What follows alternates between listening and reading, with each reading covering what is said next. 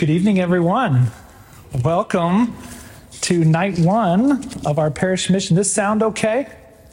Everybody good? I have a loud voice. That's what they tell me. So just a couple things. We'll begin with prayer here in just a moment. But just I want to thank you for coming. You have a lot of places where you could be on a Sunday night. I know there's a little weather out there, maybe some wind.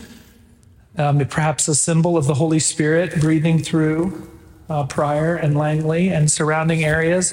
But the idea of a parish mission is to bring people together of a parish, in this case, two parishes. So some of you may not know each other. Maybe you go to different masses. Maybe you go here in Prior. Maybe you go in Langley. So an opportunity to perhaps see some new people, rekindle friendships, see people that you don't normally see.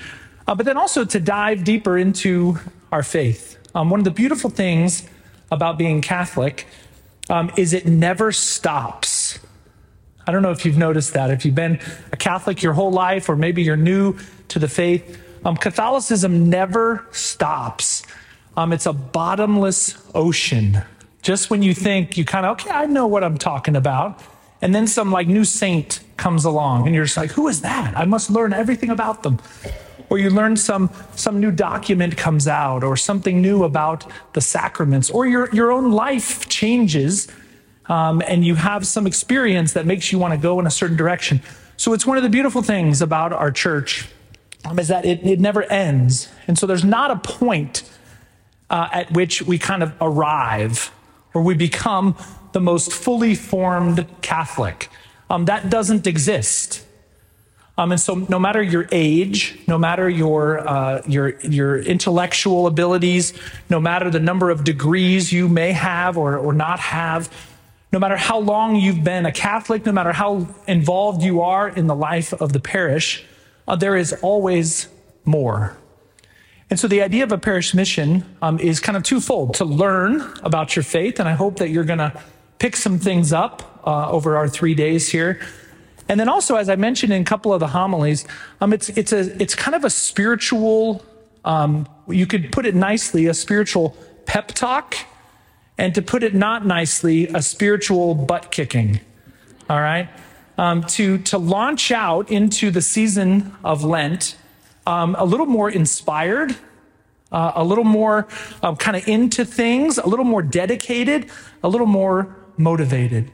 So that's the goal of tonight. That's the goal of tomorrow night. That's the goal of Tuesday night. I hope you're able to join us for all three. If not, you can kind of sort of come in and out as you're able. What I want to do is begin tonight with a beautiful scripture, and it's one that will be familiar, I think, to you, but it's going to be kind of our launching point as we move through these next couple days. As I mentioned in my homilies today, the topic is quite simply joy. Perhaps an interesting or a weird topic for the season of Lent. We don't associate Lent with joy. But what I want to do tonight is walk through how we can live our Lent in prayer and fasting and almsgiving, to live our Lent with a spirit of great joy. Joy does not mean that everything is great. Joy does not mean perfection. In fact, we can even be joyful in the midst of suffering. We can be joyful in the midst of a season where the church is asking us to look inward, to be aware of our own sinfulness, of our own imperfection. So I want to begin tonight with John chapter 15, and it's the gospel that's commonly known as the vine and the branches. So I'll read this passage, and then we'll pray, and then we'll launch in to our evening together. So if you join me, in the name of the Father, and of the Son, and of the Holy Spirit, amen. From John chapter 15, I am the true vine, and my Father is the vine grower. He takes away every branch in me that does not bear fruit, and every one that does, he prunes, so that he bears more fruit. You are already pruned because of the word that I spoke to you. Remain in me as I remain in you. Just as a branch cannot bear fruit on its own unless it remains on the vine, so neither can you unless you remain in me. I am the vine, you are the branches. Whoever remains in me and I in him will bear much fruit, because without me you can do nothing. Let us pray. God, our Heavenly Father, as we begin this time together, we come to you in a spirit of humility and a spirit of joy. May your Holy Spirit come down upon us tonight and in the days ahead, upon these parishes, upon these families, upon these individuals. Give us a great spirit of joy that only you can give, a joy found in the love and the goodness of Jesus Christ, who is Lord forever and ever. Amen. In the name of the Father, and of the Son, and of the Holy Spirit. Amen. I want to begin tonight. I want to tell you about my mom. Every priest can tell you about their mom. My mom, her name is Peggy O'Brien. She just turned 82 years old. My mom lives her life with joy. When I was a kid, I saw that. I saw it all the time. Now, my mom's not perfect. My mom would be the first to tell you that she falls short in all kinds of ways. But my mom lives her life with great joy. She's been married to my dad. They just celebrated their 55th wedding anniversary, 5 kids, 7 grandkids. So you'd think, you kind of look at her life and say, wow, that sounds kind of perfect. That sounds like everything you could ever want. But also at the same time as that life developed, my mom went through some really difficult times. And it goes back to when I was about 3 months old. I'm the 5th of 5 kids. I was born in November. Well, that January, we're riding down the street in one of those old school station wagons from the 1970s. You guys remember those? Wood panel siding. Some of the older folks, you're going to remember those. We're riding down the street. No one's wearing a seatbelt because it was the 70s. And I'm sitting on my mom's lap. I'm a baby. And my mom has basically a major seizure. Kind of out of nowhere, scared the heck out of my dad, who was driving, out of my 4 brothers and sisters who were in the back seat. So they get to the hospital, they do all the tests that they can do, and what they find is my mom has a brain tumor the size of a lemon in her head. So now she has 5 kids under the age of 8, a husband, and a brain tumor. So you look at that and you think, she's in big trouble. This was 1976. Medical science is not as advanced as it is now. If you got that in 2023, you're still in some trouble. So my mom goes through this extensive surgery, comes out the other side with the tumor gone, but with some kind of nerve damage, some things that happened mostly to the left side of her body following some of those seizures. And so in my entire life, I'm 47 years old, I've never seen my mom run. My mom has always, since I was a little baby, walked with a limp. She walks with a brace on her left leg.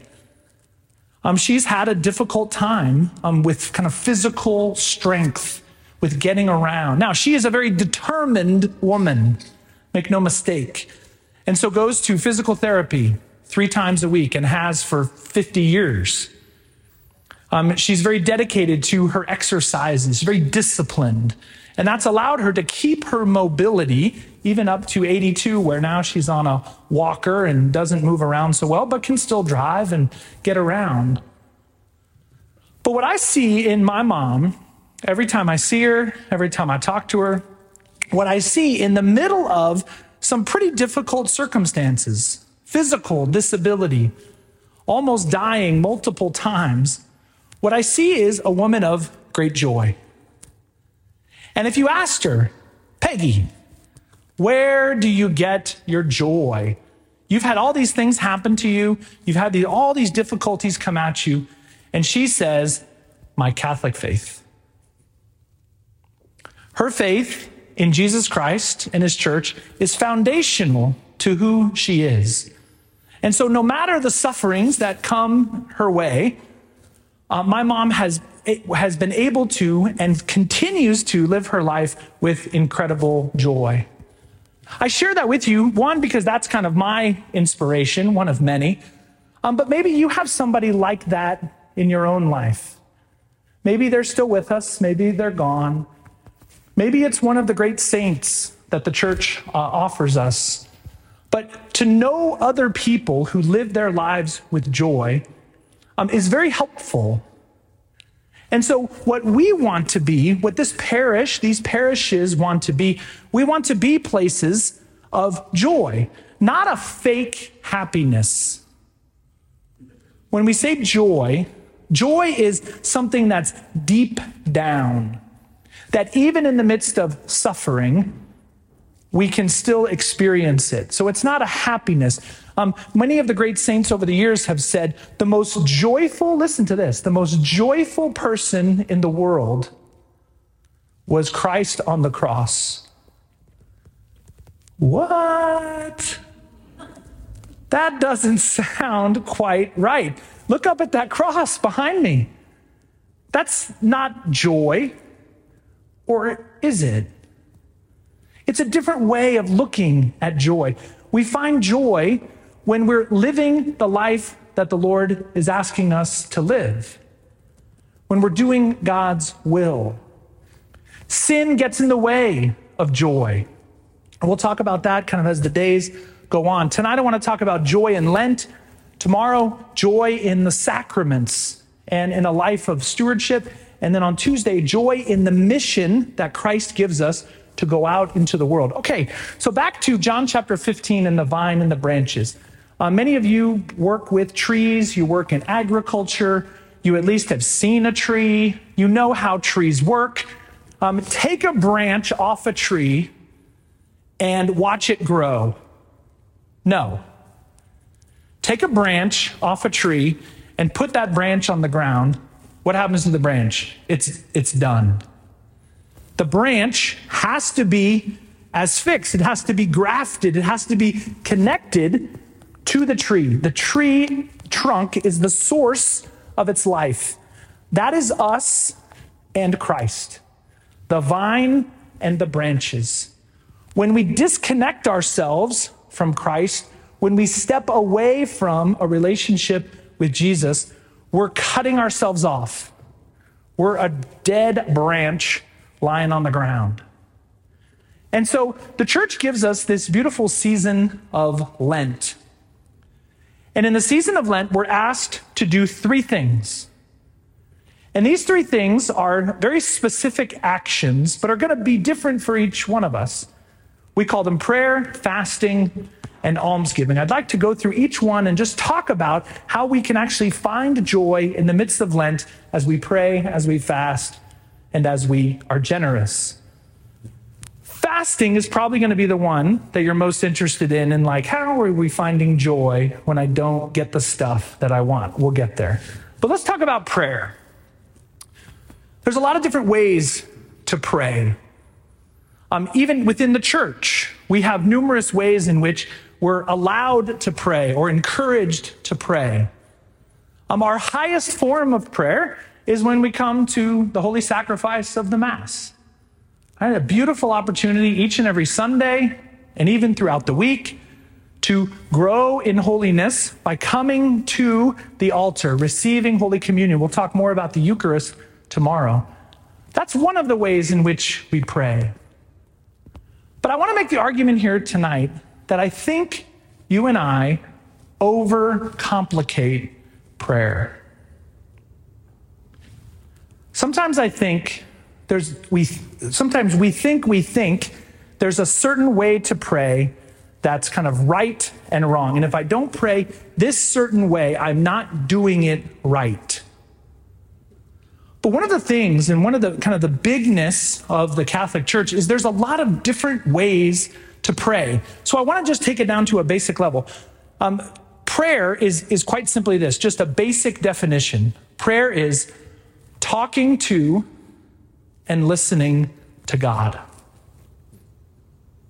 basic. It's something that we can all do. It's something we should all do on a regular basis. If you don't have, and I'm not going to ask for a show of hands, but you know your own life.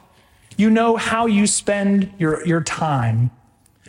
If you don't feel like you have a really strong prayer life, now is the time. Lent is the time to take that step forward. Now, the other temptation that I think sometimes that we have is we think, well, if I can't pray for this long, extended period of time, then it's like not worth it. When in fact, a powerful prayer can be 20 seconds long. If it's sincere, if it's from the heart, if we're really talking to God and listening to God. It doesn't have to be long. In fact, sometimes long prayers are really distracting. Sometimes when we say, okay, I'm going to pray now for 20 minutes, right? That's hard.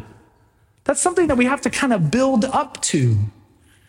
And so to be people of prayer is simply this, to talk to God and to listen to God. The basic definition of prayer. How often do we do that? My encouragement and the church's encouragement is that we do that every single day, multiple times a day. That we talk to God and that we listen to God. Now, what forms does it take coming to Mass? Beautiful and expected. In fact, it's obligatory every Sunday, every holy day of obligation. We ought to be here, whether we want to be here or not. If we're tired, we come. If we're distracted, we come. If there's nobody here or if the place is jam-packed, we come. But there's lots of other ways to pray. In my own life, my favorite kind of prayer, if you will, is to come into a church, empty or otherwise, and just sit before the Blessed Sacrament. Now, I have a little bit of, I've never been diagnosed with like ADD, but I don't sit still very well. And so I remember back in seminary, Father Valentine and I were in school together, and there was this one priest at our seminary, and one of the things he used to do, he actually gave it as a penance for confession. If you went to him for confession, I always avoided him. If you went to him, he would say, I want you to sit in the chapel before the Blessed Sacrament for 1 hour and not do anything. That's like the worst. Now, maybe for you, that sounds great. Maybe for you, that sounds like something you would really enjoy, that you would really get a lot out of. Not me. When I come and sit in front of the Blessed Sacrament in my church, in our chapel, at our house, or when I come here to prayer, I like to bring stuff with me. I bring my Bible. I'll bring my catechism. I'll bring a good spiritual book. And what I do is I come, I sit down, I'll kneel down, I'll sit down. Sometimes I stand if I'm kind of tired or if I've been sitting all day. I just come and spend the first few minutes doing nothing. But a few minutes is really all I got. A few minutes of just doing nothing, just being in the presence of Jesus Christ, truly present in the Eucharist. I heard a priest who was described it one time as spiritual radiation. You just sit there and you just soak it in, allowing the Lord to love you. The great St. John Vianney, he said, when I pray before the Blessed Sacrament, I look at him and he looks at me. So I try to spend just a few minutes doing nothing. And then I got to do something. And so I'll open up the scriptures. So these are all suggestions. Take them for what they're worth. Write them down if they're good. Dismiss them if they're not going to work for you. I'll sit down and I'll read through the readings of the day for the Mass. Sometimes that'll keep me focused for maybe 5-10 minutes. I'll find something in there that I really like. You know, the readings today were amazing. The readings today about Adam and Eve, There's a lot in there. The Psalm 51, be merciful, O Lord, for we have sinned. There's a lot in there. The second reading from St. Paul to the Corinthians, the reading from the gospel, there's a lot there that you can go in that direction. So I'll take a few minutes and just be in the Lord's presence, and then I'll usually look at something in the catechism, some spiritual reading, something in the scriptures to kind of launch out into my prayer. That's usually what I do on a regular basis, and it works. When I'm going to close my prayer, so let's say I have 5 minutes, let's say I have an hour. The last thing that I do is always bring to mind things for which I am grateful. That ought to be a great place to go when we pray. So often, it's not a bad thing, but so often we just sort of launch into all the stuff that we need. And we're supposed to do that. God wants to know our needs. He says, knock and the door will be open to you. Seek and you will find. He wants to know what's going on in our life. And of course, he knows it already. But to have gratitude for the things that are happening in our lives. I got a penance one time, went to confession. This was several months ago. And the priest said, I want you to think of 25 things that you're grateful for. I was like, 25? Oh my gosh, that's kind of a lot.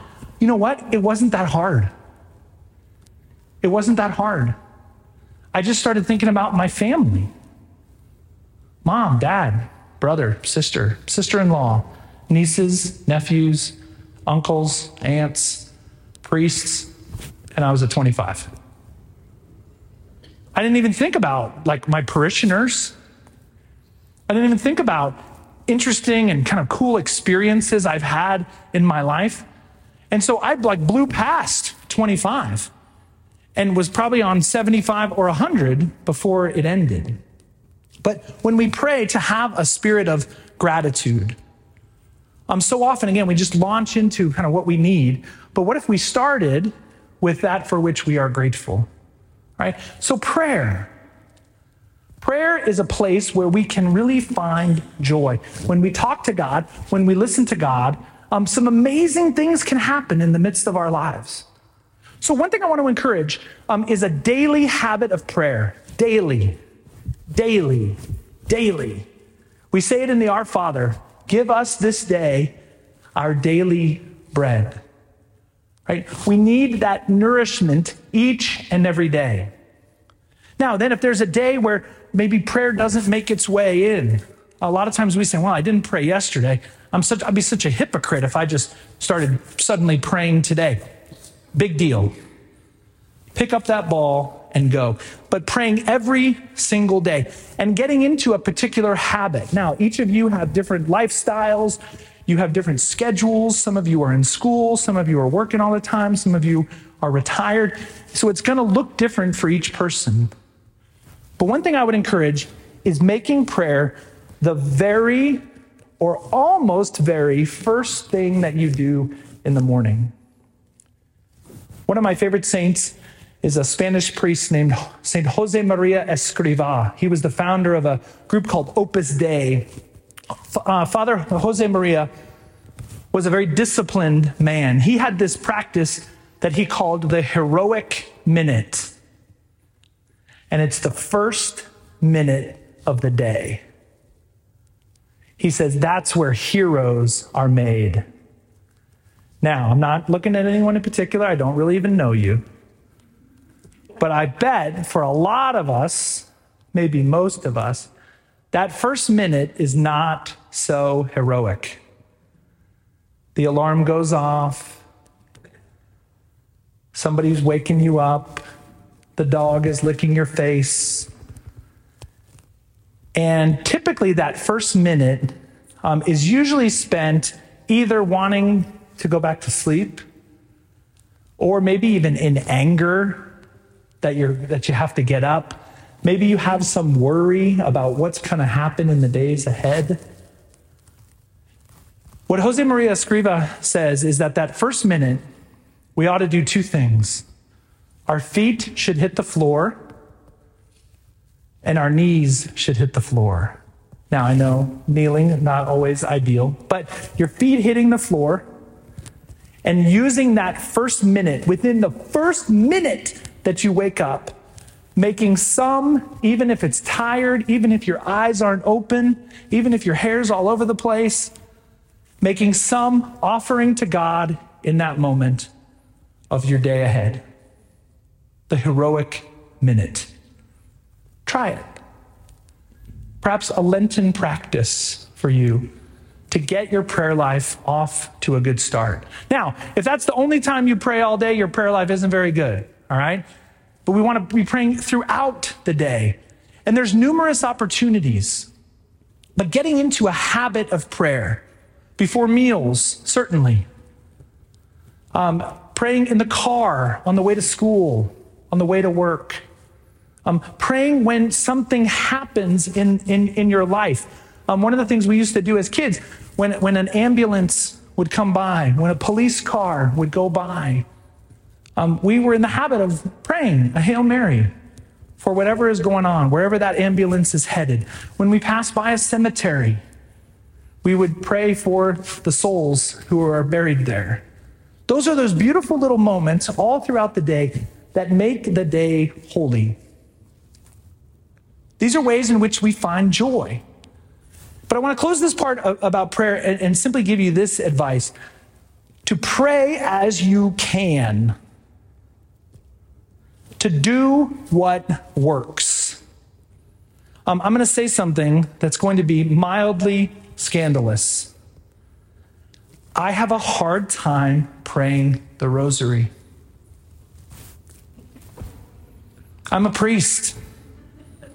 I have a hard time praying the rosary. I think one of the things is kind of my attention span. I actually really don't pray the rosary by myself very much. If other people say, hey, do you want to get together and pray the rosary? I'm in. But to do it by myself, I struggle with it.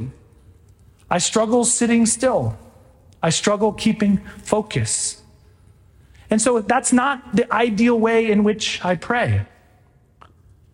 But I think sometimes we have these expectations, maybe from other people, about how we're supposed to pray. And I would simply say, pray as you can and do what works, and then build on that. So if right now your prayer life is nothing, or if right now your prayer life is pretty small, start where you are and begin to build. Maybe it's the heroic minute. Maybe it's the rosary every day. Maybe it's stopping by the church and spending a few minutes with Jesus in the Blessed Sacrament.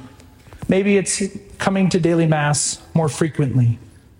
Maybe it's gathering your family and praying together.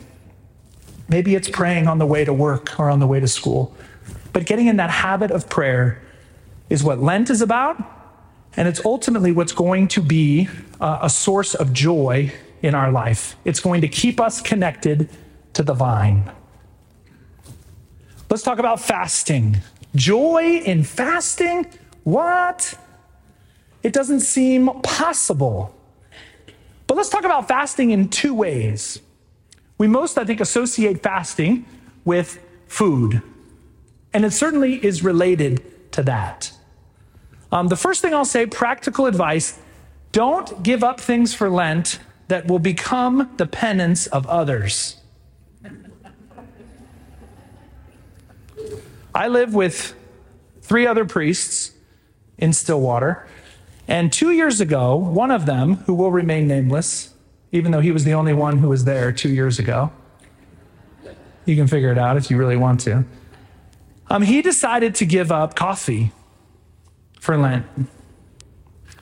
About day 2, I think it was the Friday after Ash Wednesday, we almost came to blows. Like, I was so sick of him and the way he was acting, and he was kind of pouty and he was kind of erratic. I really wanted to throttle him. And I was like, what is your problem? Like, you're not normally like this. And he said, I gave up coffee. And I was like, can you talk to somebody, your spiritual director, whoever told you that that was a good idea? And can I please just take you out for a cup of coffee and let's be done with it, all right? So don't make your penance the penance of those that you live and work and go to school with. But within fasting, there can actually be great joy, because fasting is meant to take us away from the connections, not to the vine, but to the world.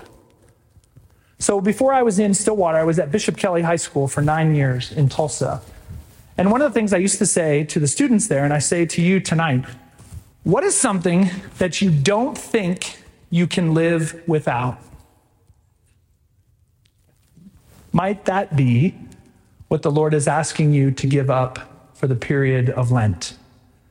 Now, the number one answer among teenagers was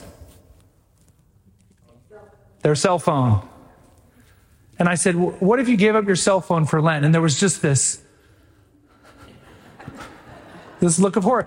But if we're honest, a lot of us adults are that way too. And I said, okay, maybe don't give up your cell phone totally, but when are you like misusing your cell phone? When does your cell phone become a problem in your life as opposed to a tool that helps you live better? And 9 out of 10 of them would say, at night. I bring it into bed, I have it in my room, and I don't go to sleep. People are texting me all night, or I'm watching videos, or looking at things I shouldn't look at. I said, okay, what if you gave up your cell phone every night at 7 o'clock? The same look of horror, right? And then you know what? Some of them did it. And their lives changed for the better. There was an addiction there. And so in many cases, what they did was they sat down with their parents, and this applies to the teenagers here, but this applies to all of us. Sitting down with somebody, they sat down with their parents and they said, every night at 7 o'clock, I'm handing you my phone. Don't give it back to me until the morning on my way to school. And what I saw in these young people was an amazing freedom. They were attached not to the vine of Jesus Christ, but to the vine of the technology. And what they were able to do over the course of a few weeks is start to detach from those things that were holding them back from a deeper relationship with God. What they reported was, I get better sleep. Awesome. I'm not as tired in the morning. I'm eating better. And then the number one thing for a priest to hear is for them to say, I prayed before I went to bed. So maybe it's technology for you. Maybe it's something else. When we talk about fasting, it doesn't have to be food, but it certainly can be. Is there something food-wise that you don't think you can live without? Might that be what you give up for these 40 days and 40 nights of Lent? And not as a way to prove that you can do it, and certainly not as a way to sort of show to your family or to your friends sort of how disciplined you are. But rather, what's getting in the way of a deeper relationship with Christ? And so we have to check our motives. Why am I giving up what I'm giving up? And ultimately what we want to do is we want to give up what we're giving up so that we can grow in love of God and each other. So fasting can actually be a source of great joy. And I want to share with you, we heard it just a few weeks ago, or a few days ago, I should say, from Matthew chapter 6 on fasting. We heard it on Ash Wednesday, as a matter of fact. Matthew chapter 6, when you fast, do not look gloomy like the hypocrites. How often do we do this? We're giving something up and then everybody knows it. So we're giving up sweets, we're giving up pop, we're giving up coffee, and then coffee appears. And it becomes everybody's thing. Oh, coffee, right? Keep it to yourself. There's a discipline in that. There's a humility in that. So Matthew says, when you fast, do not look gloomy like the hypocrites, They neglect their appearance so that they may appear to others to be fasting. Amen, I say to you, they have received their reward. But when you fast, anoint your head and wash your face so that you may not appear to be fasting except to your Father who is hidden, and your Father who is hidden will repay you. There can be a joy in fasting. Fasting can help us to grow closer to the Lord. There are often impediments to joy, and this is the Catechism of the Catholic Church. It's a wonderful book, a wonderful document. And in the Catechism of the Catholic Church, I want to make sure I get my paragraph right here. There it is. In the Catechism of the Catholic Church, it mentions not food that we ought to fast from, but rather some behaviors that we ought to fast from. Because oftentimes, what can take away our joy and the joy of others is the way that we act. When we are uncharitable, walk into a room with someone who's being mean, and what you find very quickly is that your joy kind of gets sucked out. Right? We react to what's going on with other people. Some of you maybe are kind of in that sensitive. I know I am. I watch a commercial of some father and son reunion or something. It's a 30-second commercial. I'm crying. Okay? I respond to kind of the emotions of other people. Watch those videos of a soldier returning home, right? I'm going to be a mess in like 12 seconds.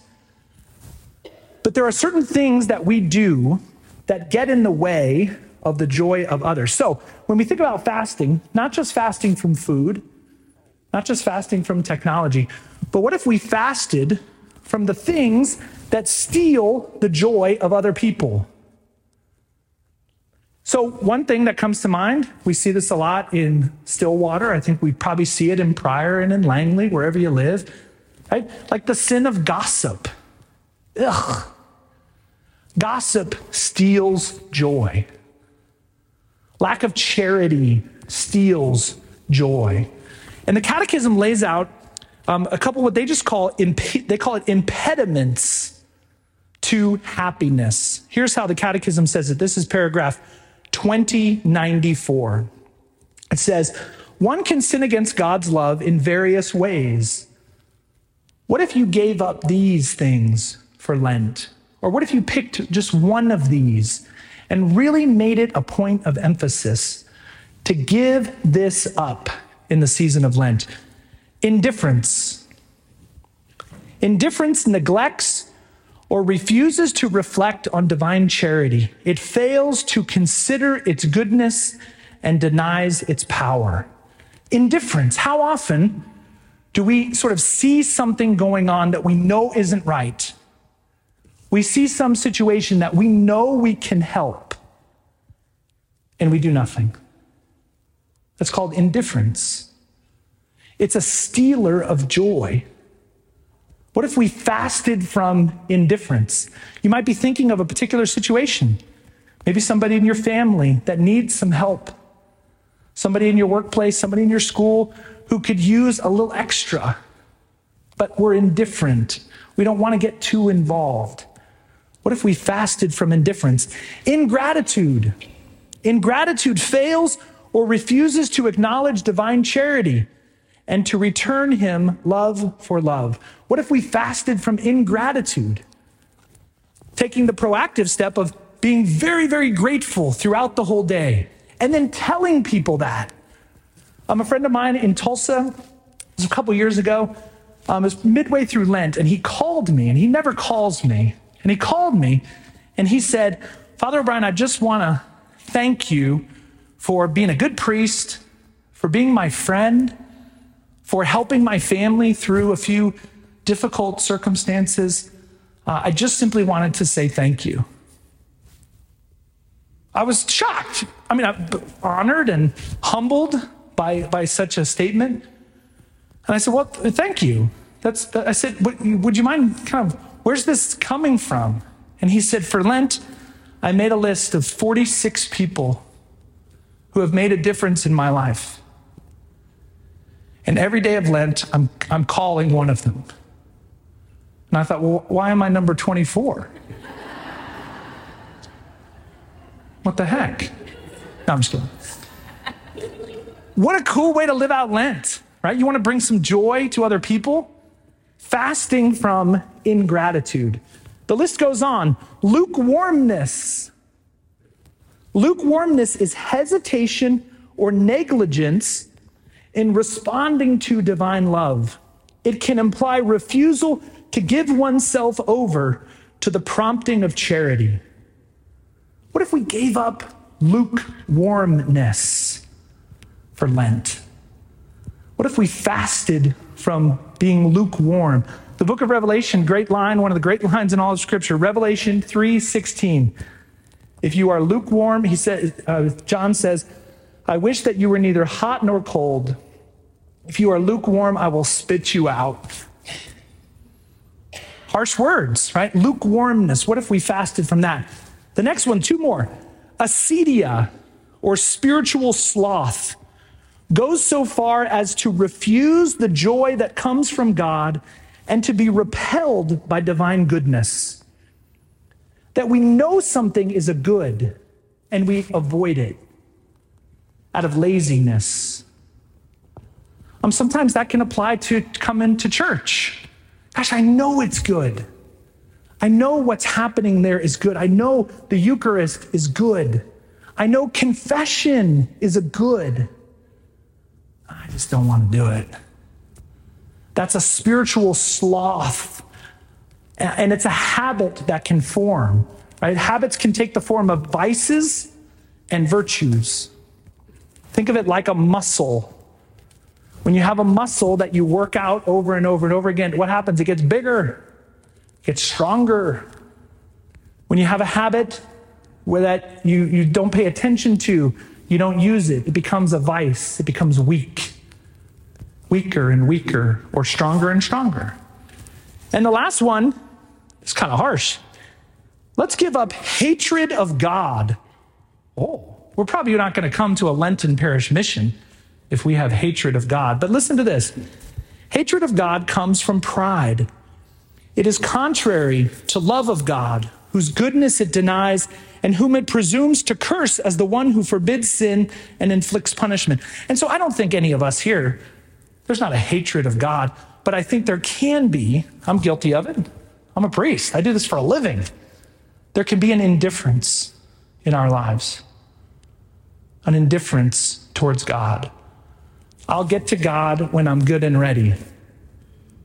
God, I'm very busy, and so if you could just hang on for a day or a week, or I'll get to you when my kids leave the house, or I'll get to you when I get that job.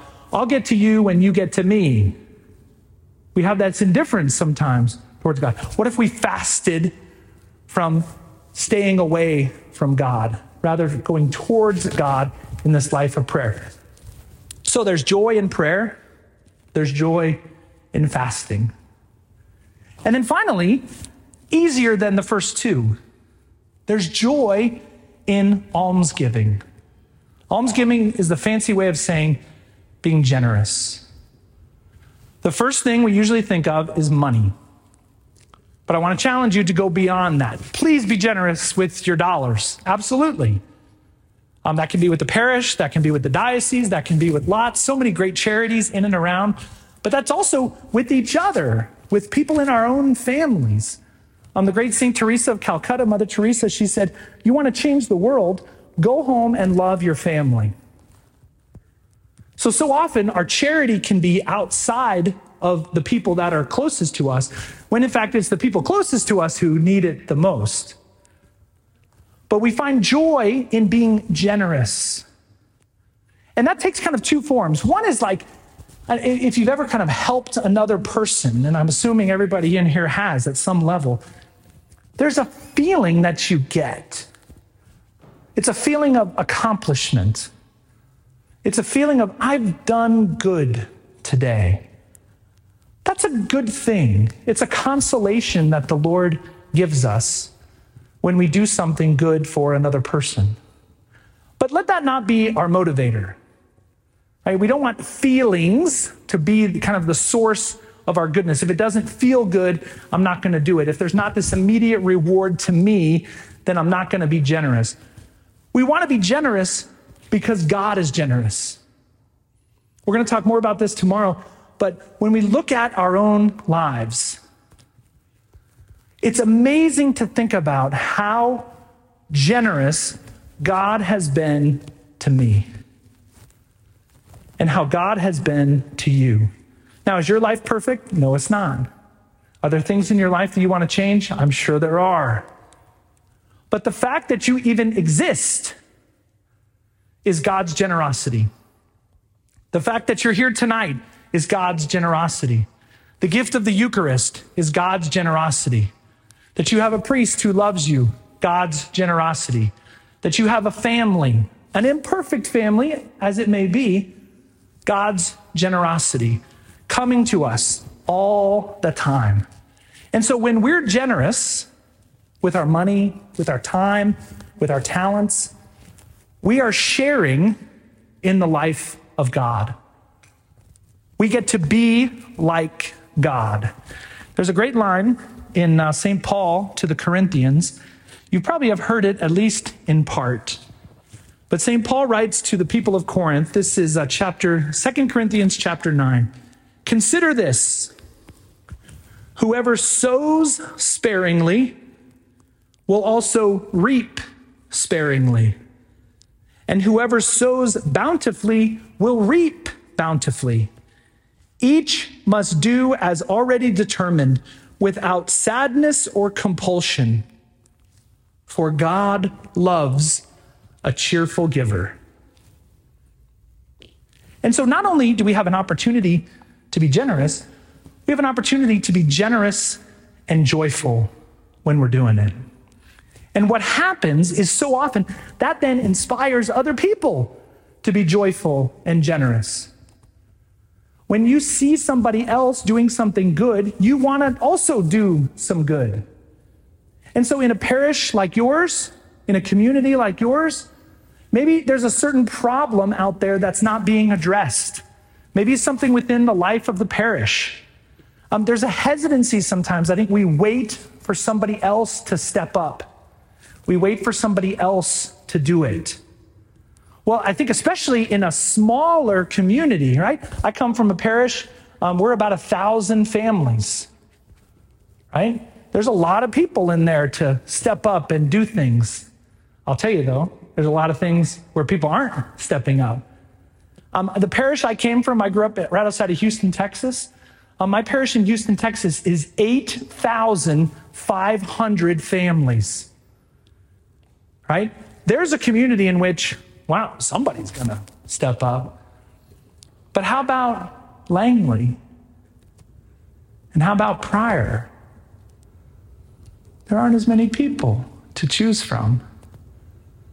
And so what it requires is a great deal of generosity on the part of those of you who are around and regular.